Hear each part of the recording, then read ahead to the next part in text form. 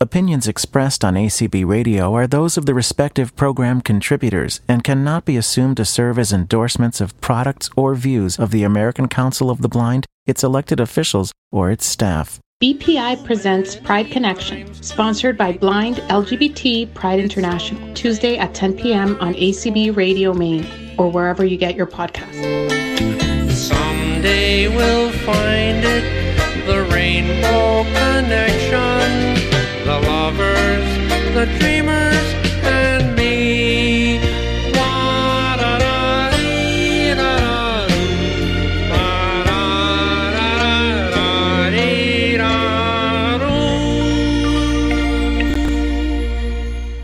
Welcome to another edition of Pride Connection. I am one of your co-hosts, Anthony Corona. I am, of course, joined by President Gabriel Lopez Cafati. Say hi, Gabe.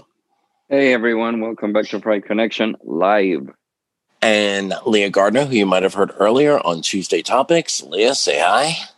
Hey, everybody. Hey, this is back-to-back live Pride Connection. Yeah, pretty good. And we are continuing our conversation from last week. We are welcoming our guests, past President Will Burley and Cheryl Cummings. And as we discussed last week, there is a idea that you have to decide on. Are you an ally? Are you a co-conspirator? Or are you standing on the sidelines and just watching what unfolds? Gabe, I know you have a short president's message, and we'll jump right in with Leah and Cheryl and get to the heart of the matter today. Gabriel. I love how you said short. Emphasis on short, right? Let's see how well that permeates. Thank you.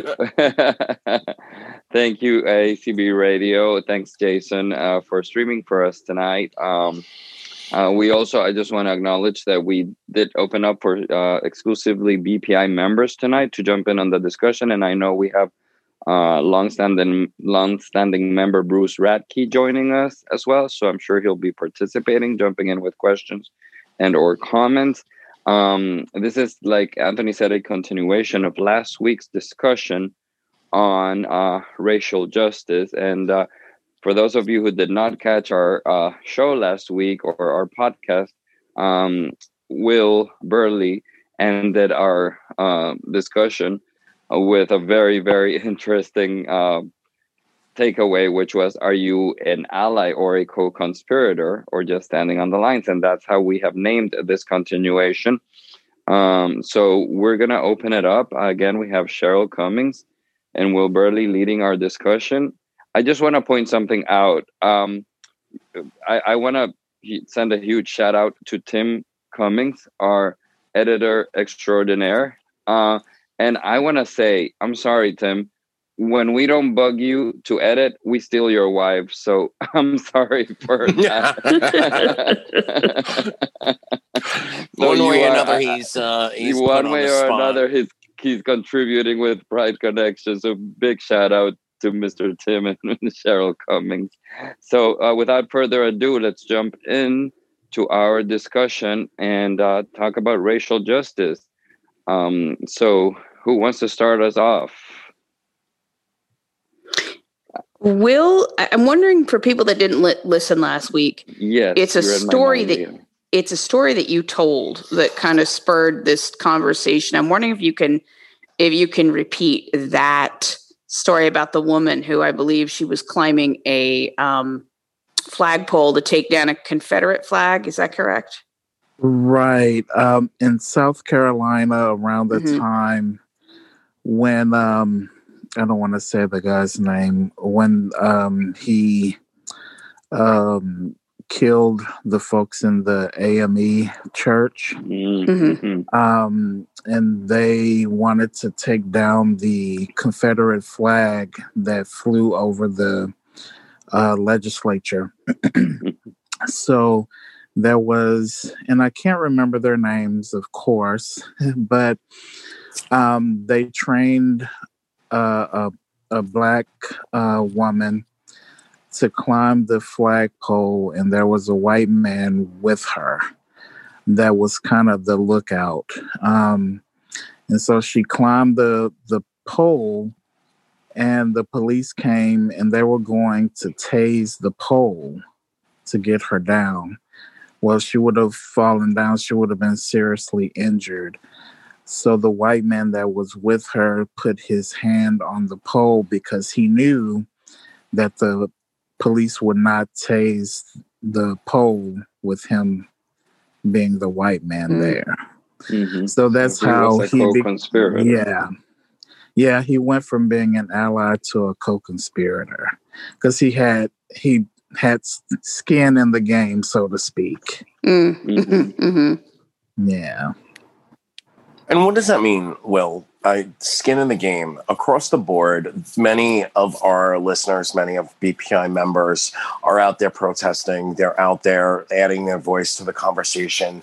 So what does it really mean to go from being an ally to a co-conspirator? I mean, it's a very obvious choice to put your hand on the pole and say, you're not going to hurt her without hurting me. So do your best shot. But in other ways, how can you move from being an ally to a co-conspirator in this conversation? Well, that's a good question. And I do want to say, for some people, it's fine to be an ally, especially when you're just learning. So there's nothing wrong with learning, reading the books, watching movies, things like that. But when you have skin in the game, especially for our white co-conspirators, they're putting their privilege on the line to say, you're going to treat everybody just like you treat me. And I think that's the most important part. Those people are putting their privilege on the line. So it's not just, hey, I listen to this great podcast where they're, talking about racial injustice. I'm going to do something about it. So, like I said, it's fine to be an ally, do the listening sessions because that's important too. But after you learn, what is it that you're going to actually do? Yeah. So Cheryl, I'm sorry, go ahead. No, I was going to follow up because another term that I heard was being an accomplice, same as co-conspirator. Yeah. And I'm borrowing this from some lectures I listened to from, I think it was Kellogg School at Northwestern University. And they were talking about, that so I think when you hear those words accomplice and co-conspirator, you're probably thinking, oh my gosh, what huge thing I have to do. And they've actually said, challenge yourself to speak up to the uncle or the family member you have who just tosses that as, pejorative terms or who just sort of says things that in the past you might have let go.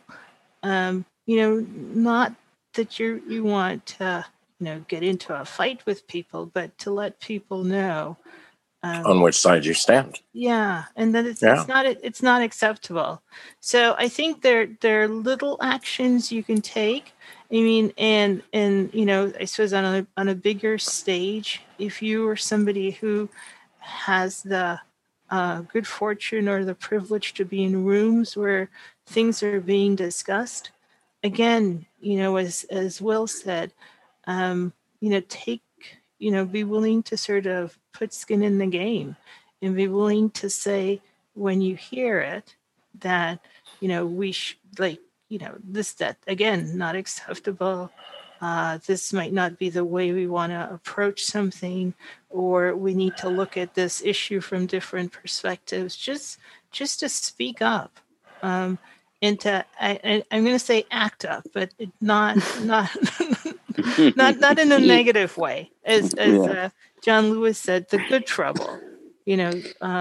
So.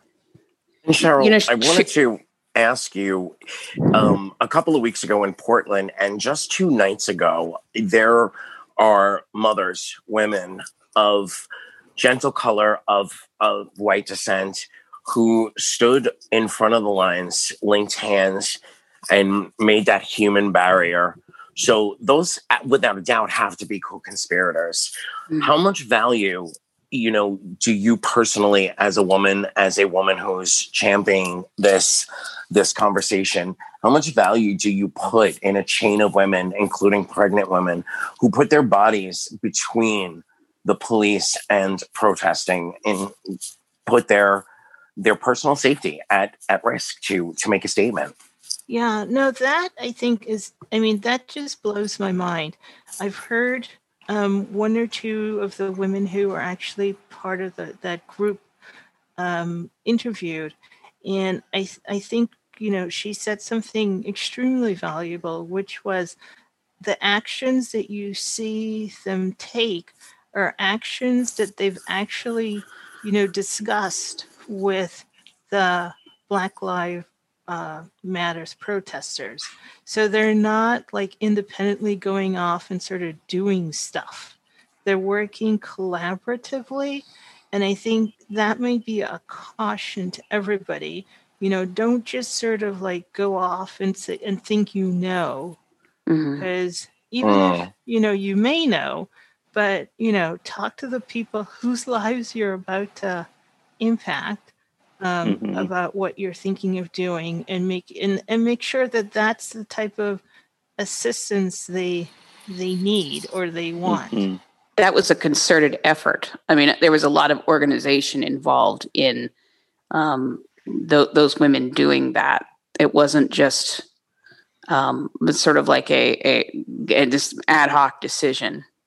But that was incredible. I obviously didn't see the photographs, but just hearing about it took a lot of strength.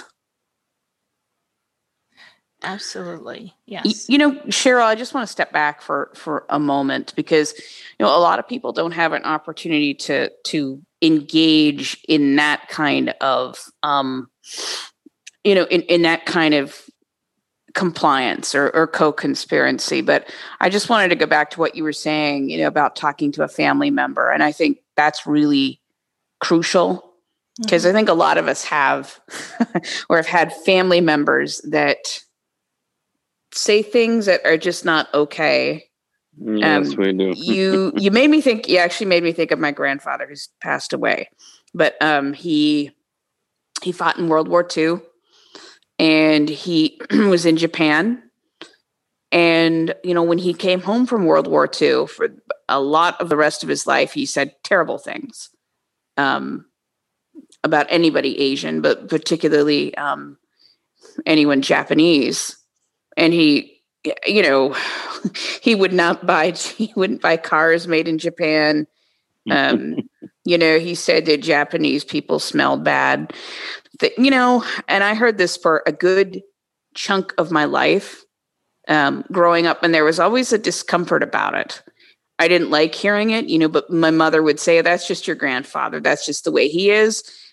That's what he went through in World War II. This is what basically shaped him, but I always felt I'd always get this icky feeling, in the pit of my stomach. Like, it's just not okay. That's not right. And I remember when I was 13 or 14, I basically told him that it wasn't okay. And that in World War II, America put people of Japanese descent in internment camps and, just completely ruined their lives, tore their livelihoods away from them. And I remember I was eating lunch at the time and he was like, go eat your lunch. You don't know what you're talking about. But it still felt really good to actually vocalize something about it, right? Even if he didn't listen, just the feeling that that I at least said something. I think just small things like that, if people maybe start that way, it gives increasing amounts of courage over time. Yeah, no, I agree. I mean, I'm immigrant and as an African American, and my uncle, who I love dearly, is also an immigrant, and he has some not very good ideas about African Americans. And so he and I go at it a lot when we get together, because it was one thing when I was younger and, you couldn't speak up because he's that uncle and, he's an adult. And I mean, and now it's like, he's still my uncle, but you just have to say, not, as I said, not acceptable. And I know they're family members who we have like gentler discussions with versus others, but I still think, as you said, Leah, it's important to say something. Yeah. So when you're trolling Facebook and other forms of social media, and you see how much dissension, how much difference there is between the sides that are taken, how much do you think there is, how much value do you think there is in saying something across social media? Oh, well, I mean, it's part of the ally conspirator action, right? I mean, you can certainly pick your battles. I don't know that if you decided to respond to absolutely everything, I think that would be overwhelming. But I think sometimes there are things that are said that are just so egregious that you must say something. And I mean, be aware that the person that you might have said something to, that they might come back at you. And then you just have to decide. They usually do. Yeah, and you have to decide how long you want to keep that going, because we have lives and work and. Right. Oh, tell me about it, Cheryl. Actually, go ahead. I was going to say, but if you never respond, then this image or this perception that those the sort of that certain ideas are acceptable, when we know that there's no value in dehumanizing anybody, right? So when we see people doing that, and when we know that we're part of systems that are closing off options for other people, I think we have to the extent that we can, speak up, say something, do something, because as somebody said, everybody has some degree of privilege, and we have to decide for ourselves, like, how much are we willing to put whatever privilege we have on the line. Yeah. Will, what would you add to that piece of conversation? I've had to put a lot of people on, what do you call it on Facebook, where like mute or unfollow? Yeah, unfollow. I think it's unfollow. Yeah, unfollow. Yeah, because it gets to the point where it just drives me mad. And while we all need to say something, we also, like Gabe said, we have jobs, we have families, and we have to put things in perspective. And sometimes when we don't say something, other people will. So you just have to kind of gauge it for yourself, because you can't save the world in a day or a week or a month. So like Cheryl was saying, you have to pick your battles. And sometimes you have to mute people or even unfriend them, because some people they don't want to listen. And you have to decide for yourself, is this a person that I want to associate with? And there's going to be those hard decisions that we have to make. And some of these trolls don't let go. They keep going and going and going. It's like you politely. It's happened to me. Respectfully, illustrate your your co-conspirator ideology and tell them this is not right. This is disrespectful, and you put yourself out there, and then they respond back, and then how long do you want to keep it going? Because these people do not let go. And like Cheryl was saying, there's some things that are just egregious, and one of the things that has made me almost want to kind of back off a little bit from social media is comments or posts like comparing the Black Lives Matter movement with the KKK. And yes, I don't know if anyone else has seen that. I haven't seen that yet.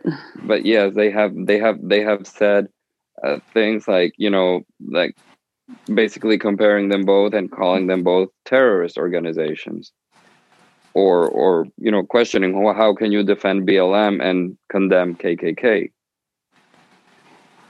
And I don't mind generally disagreement, but like you said, it has to be, we have to be pulling from the same set of facts. And then I'm real big on you have to come from a place where, to me, that you're willing to listen and share. If it's not coming from a place of love, and of course that's going to come from our friends and family and those who are more connected to us, and we can even display love by saying, hey, I really want to share this with you. If it's not coming from that place, I choose not to deal with those people, because it's not going to get anywhere. You'll go around in a circle. Yeah, I'll let somebody else deal with that. Yeah. So you have the floor here, and it's an extremely important conversation, and it's one that we want to make sure that everybody has the ability to at least hear. Can you give us you gave us a great and powerful story last week. Can you give us another personal experience in your own life that illustrates the difference between privilege and having to survive and having to make decisions that some of us that are born with the different skin color, the skin color that doesn't raise alarm bells, so to speak, in certain situations and certain communities? Yeah.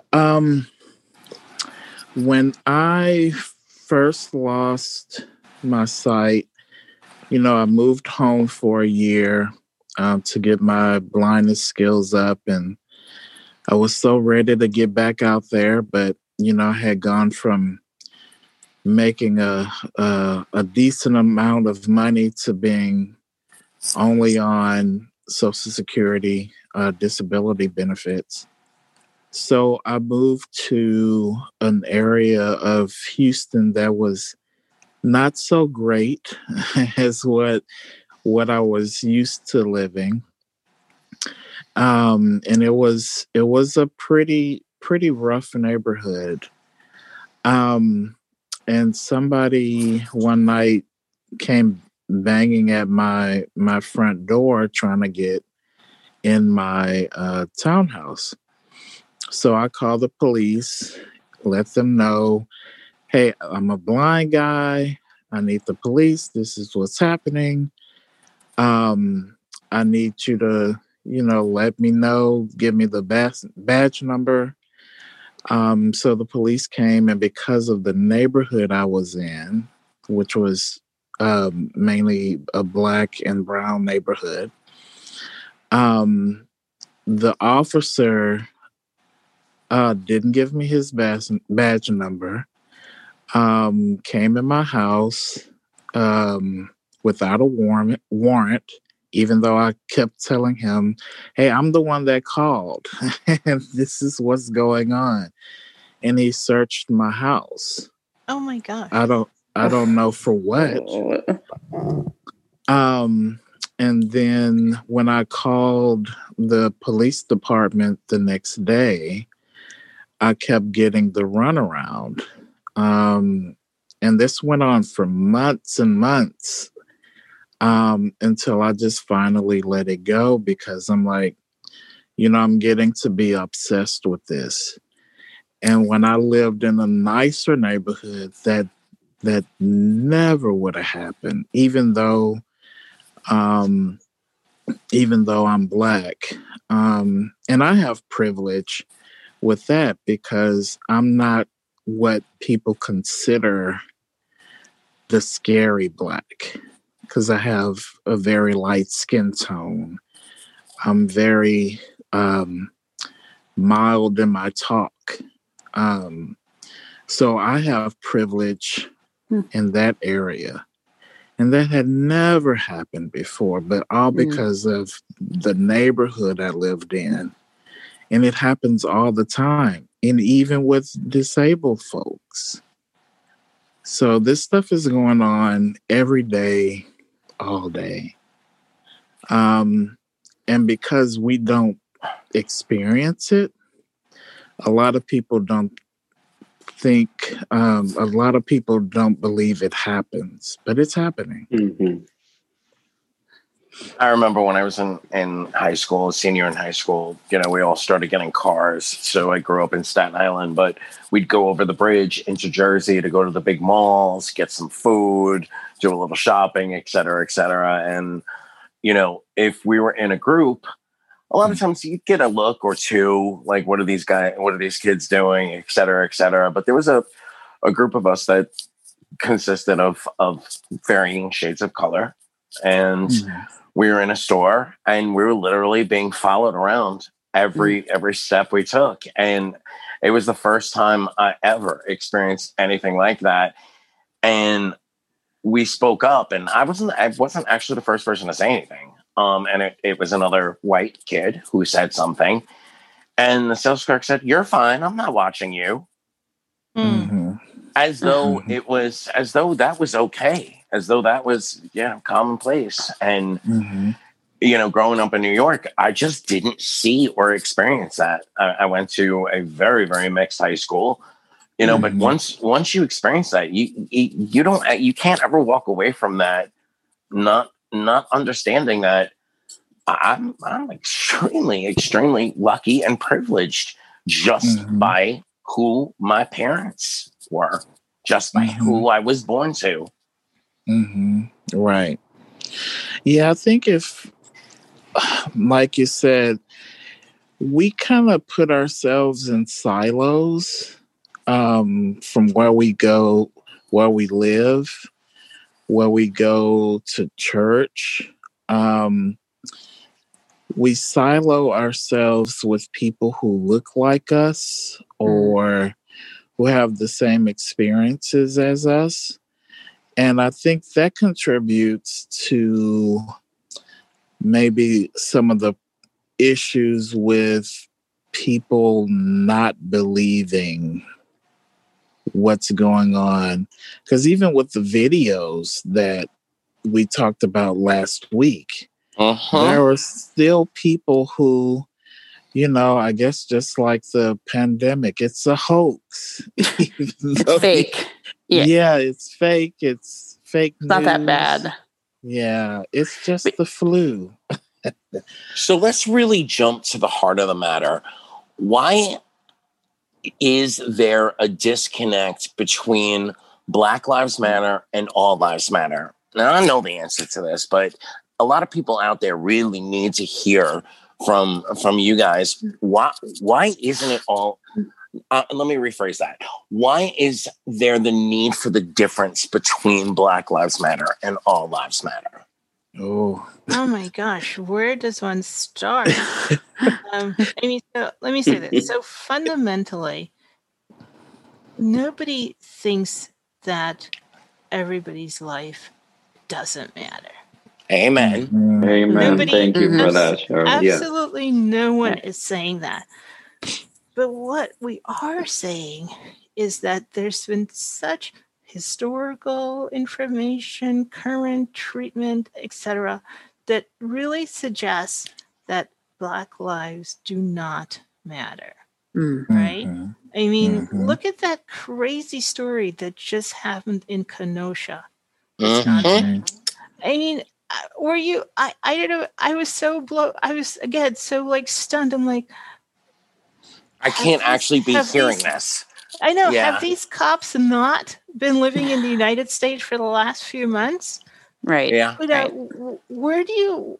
So, I think the Black Lives Matter statement is truly just trying to get people. I mean, it's showing us a truth that, as Will said, because of our siloed lives, we didn't recognize, or a lot of people didn't recognize.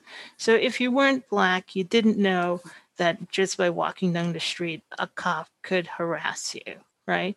And you know, in New York, they called it stop and frisk, but it was harassment, and it was humiliation. And you know, if you weren't Black, you didn't know that, like, you know, you couldn't walk into absolutely any hotel, even today, and be treated with respect, that you were under suspicion, or if you went to a store, you were under suspicion, irrespective of, you know, how you look, whether you'd been there before. So it's truly just a call for saying, hey, there are these inequities, there are these you know, longstanding issues, there's this prejudice that's been going on, and we just need to stop. You know, we really need to acknowledge that this stuff has been happening to Black people, and so Black Lives Matter. It is truly just like at least for me, it's an attempt to say, I mean, it's an attempt to like get you to understand the past, the current sort of situation, but also just to insist that Black people are people, you know, and they're no different than anybody else in this country. And we need to do better. Right. And I think it was the one of the founders of the Black Lives Matter movement, and they said, we're saying Black Lives Matter too. Because, I mean, the systemic thing is nothing new. It goes back to before America was a country. It was written into the Constitution that Blacks were 3/5 human. And people still believe that today. They don't look at us as even being humans. Hence the pictures, how they compare us to monkeys and things like that. It's such a real feeling out there. And until we can we'll never get rid of racism. And I think everybody knows that. But we have to strive to get people to start treating everybody as though we're all human. And until that happens, we're going to be stuck in the same rut. And again, I think the murder of George Floyd is horrible, but it shined a light on what's been going on. And I think, you know, they say darkness can't overcome light. And as long as we're putting light on this stuff, we have a chance to make it better. Yeah. Maybe. Well, this was so blatant. Mm-hmm. Yeah. Mm-hmm. Yeah.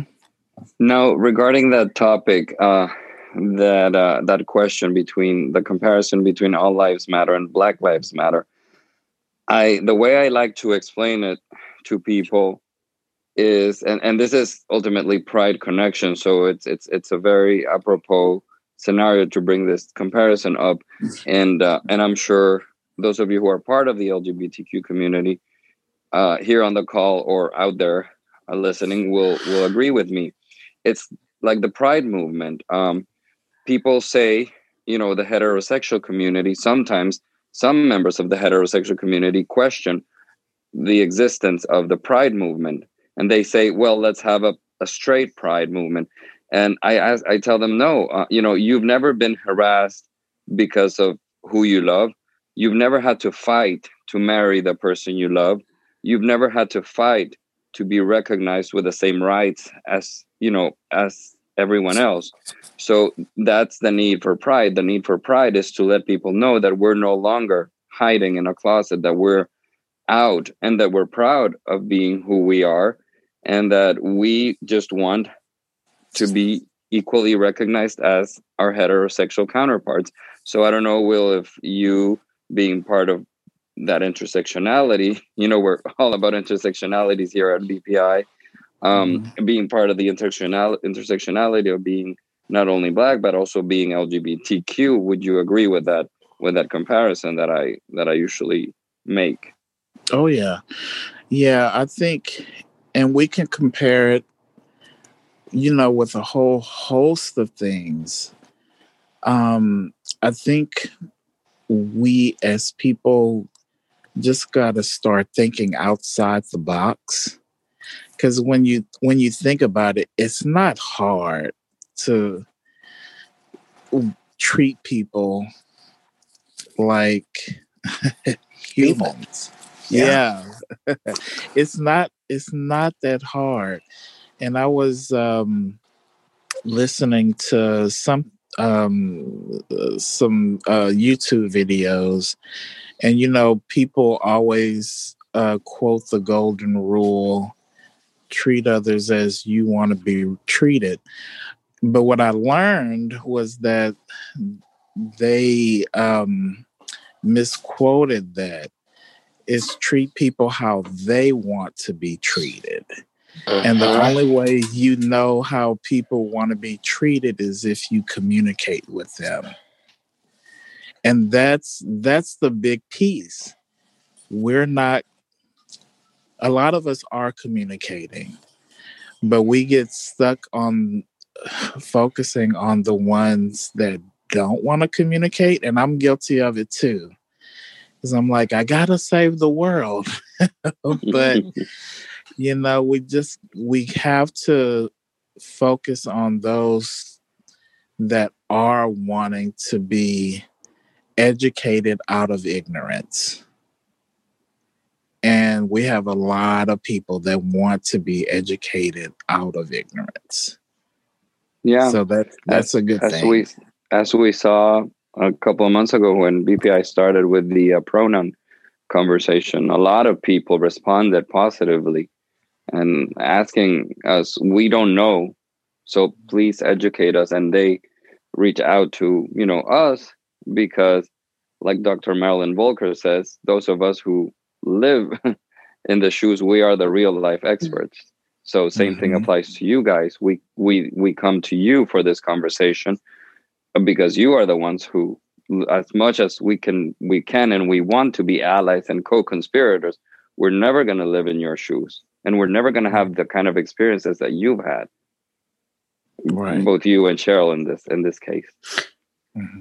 And I agree, but I disagree, because the difference between the LGBTQ conversation and this conversation is the fact that outwardly, there's no difference in the way a person walks or the way a person talks, the way a person carries themselves and understands, and so on and so forth. But you can claim ignorance, because if you look at a gender, non-binary, and androgynous, so on, all the different letters of our beautiful rainbow, there's there's nothing that outwardly gives you an indication that there may be a difference in a preferred way of being identified, a preferred way of feeling. You can pick apart certain things. Oh, this one has a butch haircut, or this one ties the shirt up and walks with a little bit of swish to the swish. But ultimately, there is a difference when it's the same, a man who's 6 foot tall, 175 pounds, carrying a grocery bag. And the only difference is the shade of the skin. You can't really feign ignorance in that scenario.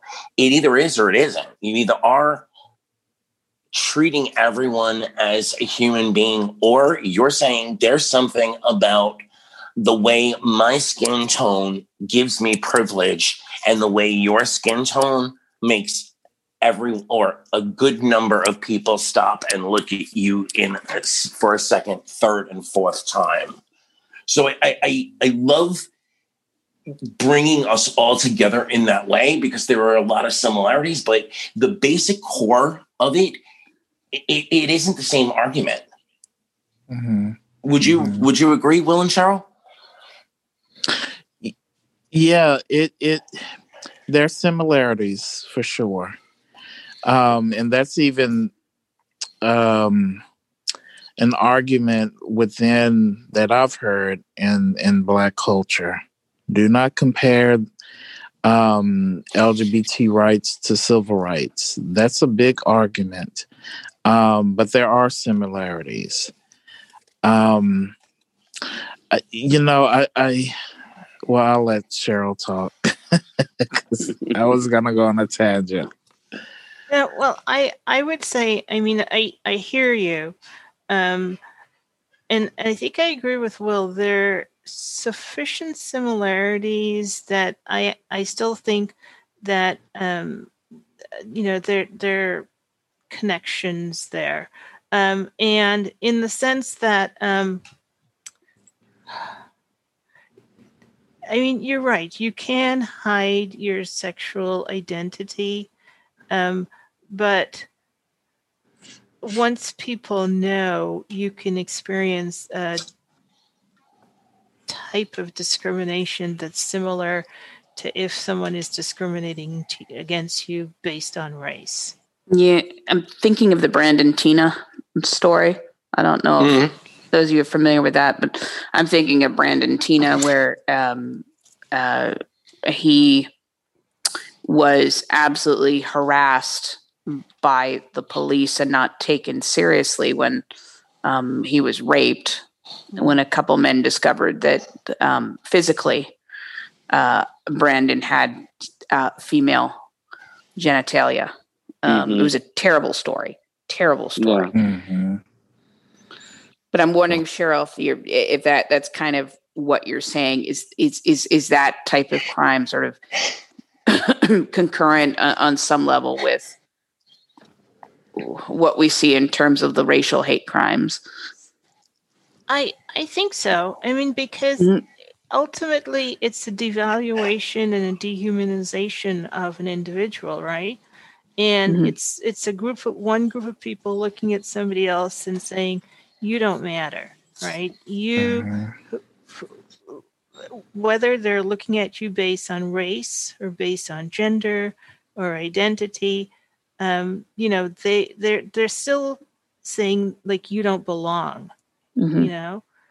so I think when we're fighting for rights, the common term, the underlying thing is the rights part, whether it's civil rights or disability rights or rights for Asian Americans or LGBTQ rights.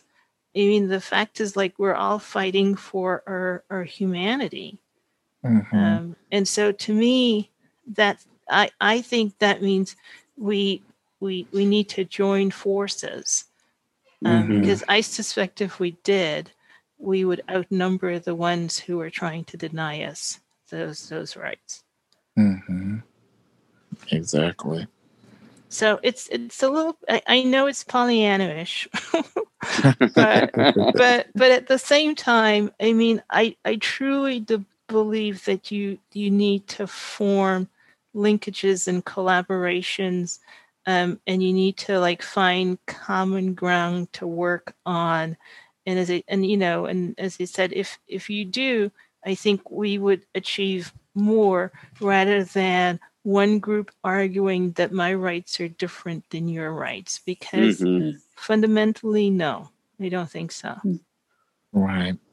And that's what I like about the Black Lives Matter movement.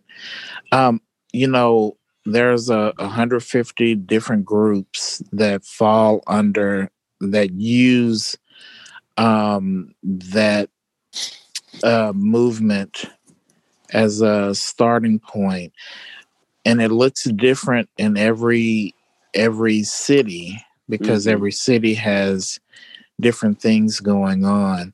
But I can speak for Austin. Our Black Lives Austin,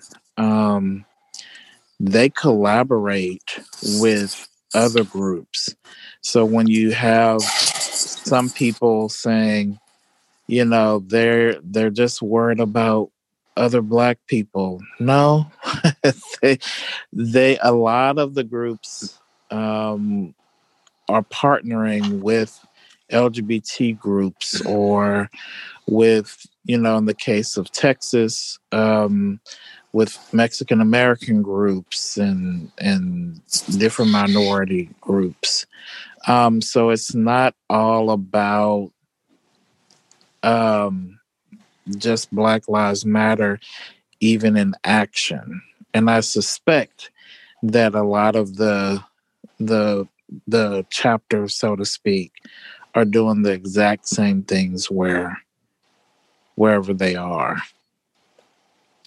So to try to, revolve this conversation back to the original premise of tonight's focus, ally, co-conspirator, standing on the sidelines, what differentiates an ally and a co-conspirator? And when someone who genuinely wants to be counted as someone who cares, as someone who matters, how do you go from being an ally or standing on the sidelines to that moniker of co-conspirator? Or I think, in my view, sometimes you have to crawl before you walk, and walk before you run. So, if you are interested in learning, maybe that's where you're an ally. Read. We're in the age where knowledge is at our fingertips. One thing I would say to be an ally or a co-conspirator, stop asking people questions that you can easily look up for yourself. And then once you read something, then it's like, okay, hey, I read this, I have questions. So for me, that's number one, because, I can't sit there and take you through the history from the slave patrols all the way to today, with everybody. And then, like we talked about earlier, once you're comfortable and able to learn what knowledge is out there, apply that knowledge, and make it, you can be comfortable. Well, I don't want to use the word comfortable, because it's not a comfortable situation at all. But look at what's going on around you to see how you can best be of help. Look at your friends, look at your coworkers, and say, how can I support you in this? It's all about, again, it's all about communication. And I think it was Cheryl and Leah that said earlier about the moms that's still in the chain. They went and they said, how can we support you? What can we do? So it's all about communication. Cheryl? No, I agree. And I mean, and there's nothing wrong, and it's highly encouraged that you really take the time to make sure that you sort of know yourself on different issues. That you're really honest with yourself about sort of who you are, because the moment you challenge somebody, they're going to challenge you right back. And I think in addition to sort of having, information, I think you have to be really confident in who you are and in the role you're envisioning sort of taking on. So I would go even further back, and I totally agree with Will's idea that you need to read, because I mean I know for myself I'm always reading stuff, and gaining different perspectives on people's experiences in the United States, and learning about different groups and just people's experiences here. I mean, so I think we're always, at least for myself, I'll speak for myself, I'm always learning. And then, I also do have, I go to listening sessions, I participate in webinars, and again, trying to understand sort of the way I honestly feel about certain things, so that I can feel really confident and centered in who I am and sort of where I'm coming from before I start sort of taking other actions. Both of you have given amazing insight and great feedback that I definitely taking notes. Like Leah coined the phrase, time is an evil mistress, and I think we have some BPI members who joined us. I just want to recognize them and ask if there's any questions or comments to both either Will or Cheryl. I know Bruce is here. I know Jason is streaming, and I think Byron joined us. So just want to give that space in case anyone wants to ask any questions to our amazing speakers tonight, our amazing guests and BPI members, or if we're ready to move into, closing remarks from Will and Cheryl. Well, I will just add that I'm not sure how to apply some of this to my life, but today I happened to read 2 different emails that said something to me. I'm not saying that it's enough, but it's at least where I'm at today. And one was saying that we could honor John Lewis by revitalizing the Voting Rights Advancement Act. And so I guess I should push for that. And the other one was saying that I should call my senators to urge that they pass H.R. 7120, which is the George Floyd Justice in Policing Act, which has been passed by the House, but not by the Senate, of course. And so I happen to live in a state where I'm not worried about the senators and their stand on that, but I know that it is an issue for much of the rest of the nation. So those are just 2 things that I can get a handle on. I don't know that I can really deal with some of the other aspects very well. Thank you, But Bruce. I think it's a great feedback, Bruce, because that is something that we have not covered on this program tonight, but it is very important, and it is something that we can do. Advocate with our legislators and our elected officials to make sure that we are also fighting on that end of things to bring racial justice. Yes, and vote in November for your Congress people and senators. And like Will and Cheryl have said, read, educate yourselves, right? And and learn what candidates stand for and what their values are, and see if they're in alignment with your values. And don't vote, no pun intended, but don't vote blindly. Mm-hmm. Right. Cheryl, Will, we thank you so much for both parts of this conversation. And next week, we're going to take a fun break from the hard stuff, but we want to continue this conversation. I think probably the next direction we'll go in is defunding the police and what that really means. And I know Will can come with some great statistics on that. Do you have any closing thoughts on allies, co-conspirators, sidelines before we close out tonight?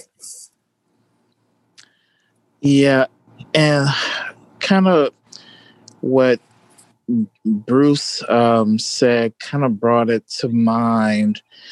We're all part of a body, and not every piece of the body does the same thing. So everybody can't be a foot, everybody can't be a hand or an arm. Just be comfortable with what your strengths are, what you're willing to step out there and do, because every little bit helps in the advancement of treating everybody like they're humans. I like that. Mm-hmm. Cheryl? I'm just going to say I agree. I wish I'd thought of those words. Well, hopefully Will won't mind if you take them forward in other conversations. And this is Pride Connection, part of blindlgbtpride.org. You can find us on the web. You can find us on Facebook. You can find us here every Tuesday night or follow the podcast. And we will be back next Tuesday with another interesting conversation. And this is just part 2 of social justice. We're going to continue the conversation and keep the diversity and the wonderful family feeling that is Blind Pride International on all fronts, for all persons, for all humans, for all of us. Leah, Gabe, final thoughts?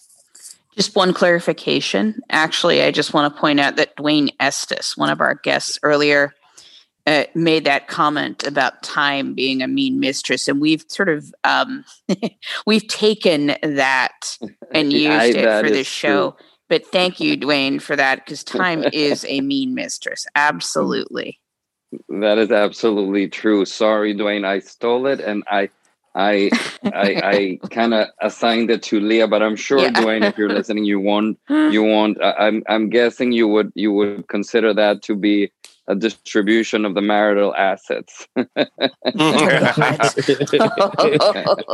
into the archives to find out exactly what that means. Yes, let's do. Have a great rest of the week, everybody. We'll be back next Tuesday. Peace, everybody. Thank you so much for joining us. You have been listening to Pride Connection, sponsored by Blind LGBT Pride International. For more information, go to blindlgbtpride.org. Someday we'll find it, the rainbow connection, the lovers, the dreamers.